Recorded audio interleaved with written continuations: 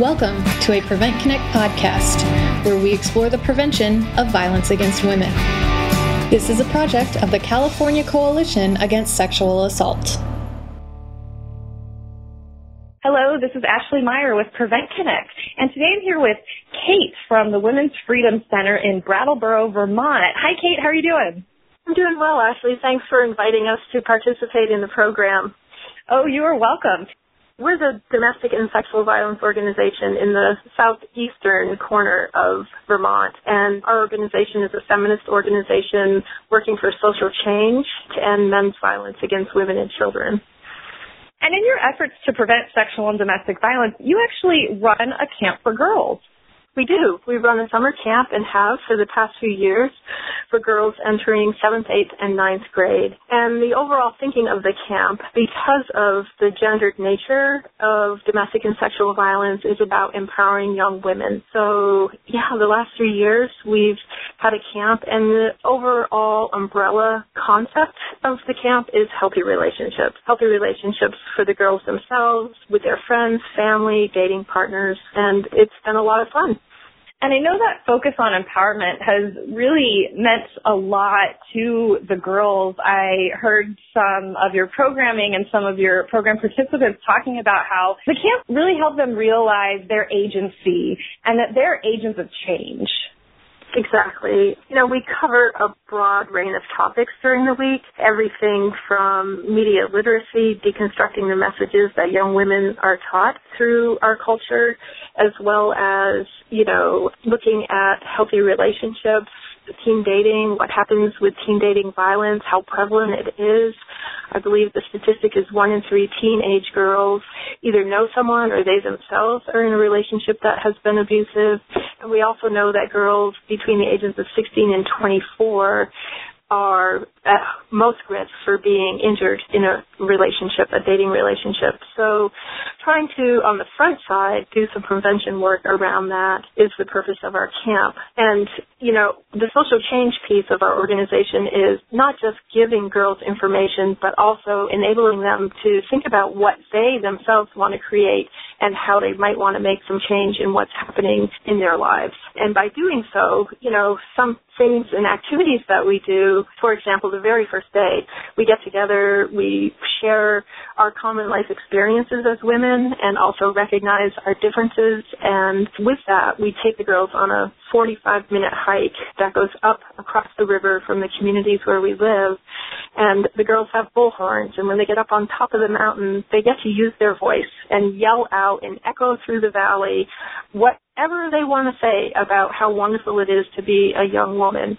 So that's just one way. Teenage girls, adolescents at this age have a tendency to lose their voices, and our camp is about keeping their voice and finding ways that they can use it. Another thing they did specific to using their voices is at the end of the camp, the girls put together a PSA. We have our camp in 2 different communities, and each community has a radio station. So they were able to put together whatever it was they had taken from the camp and speak on air to the community. So that was really fun for them as well, hearing their voices on the radio. And some girls were hesitant even when we got in there to speak, but as they saw their friends participating, they jumped in, so it was really great. Such a great way to really show them that their voices are powerful, because the voices of girls and women are powerful. And, I'm struck by the way you've really focused on empowerment and really honoring what it means to them to be girls, because I think so often in our prevention programming, when we're engaging girls, we're engaging them to almost overcome weaknesses. We tend to focus on, you need better boundaries and things like that, but that's not what you're doing. No, it's more about recognizing their strengths and sort of accentuating those so they feel very comfortable. I think there's some positive results of having an all-girls group where, they're very comfortable with themselves. As the week unfolds, you can see the relationships forming, their trust, what they're willing to share. The camp day runs from 9 until 3, and having teenage girls for 6 hours a day, 5 days in a week, that's 30 hours where you can really sit and just give them the opportunity to think outside of a school environment to be themselves and really encourage them to be themselves and not think about changing who they are to fit in with all the different stereotypes and expectations that are out there for young women. So we really encourage that. Well, and that's norms change, which is what we need to prevent sexual and domestic violence. Yeah, and, it's interesting the differences that arise also out of being in a school environment working with the young women or outside in the summer, just the relaxed environment. I really feel that there's a shift. Typically, there's not a lot of time that's usually available for us when we go into schools. There may be an hour in any given day, or we may attend and do a longer day of, extensive workshops or something. But typically, it's an hour a day, once a week for so many weeks. So it's a great opportunity to have the girls for that length of time. And you really get to know them on a much different level and, meet them where they're at. Really, part of our camp, we offer what is called a red tent conversation. And when we initially designed the camp, we had that conversation the first year for about 2 hours. And what we quickly learned was that the red tent conversation is about healthy sexuality, using their voices, safe sex, what a healthy relationship looks like.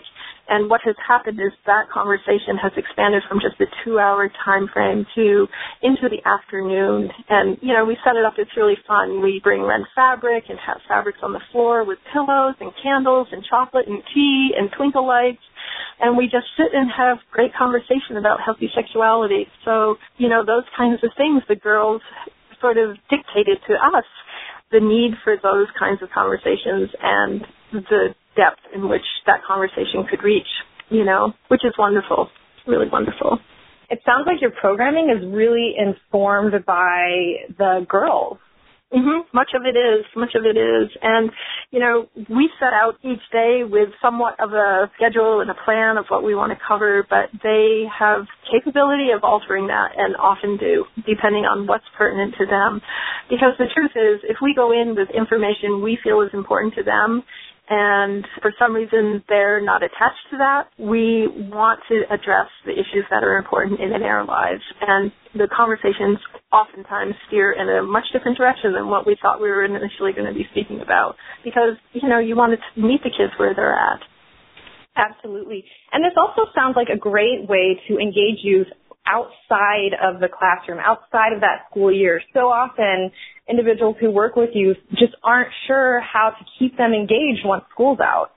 That's true. And, the truth is, too, some schools have more flexibility about having access to the kids during the school day. And teens are busy. They're involved in after-school activities. So finding places where you can have access and share great information, we have found that the summer camp has been a great thing for the young women in our communities where we work. Great. Where can folks find out more about the work that you do? We're online. We have a Facebook page, Women's Freedom Center. We also have a website, and it's womensfreedomcenter.net. And, that information is just available online. But we have a Facebook page. Feel free to friend us on that page. It'd be great to have friends across the coast. And on the site is not only what we do with teens and summer programming, the work we do in schools, but also the services that we provide for women experiencing domestic and sexual violence. Wonderful. I really encourage listeners to go to that Facebook page. We'll put a link in the blog post and to really connect. That's what Prevent Connect is all about.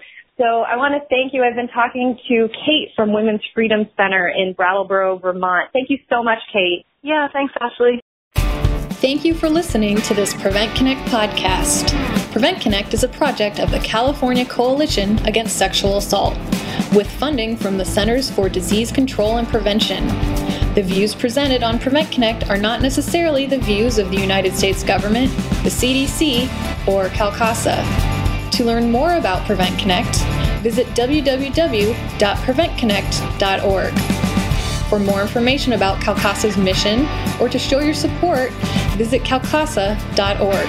That's CALCASA.org.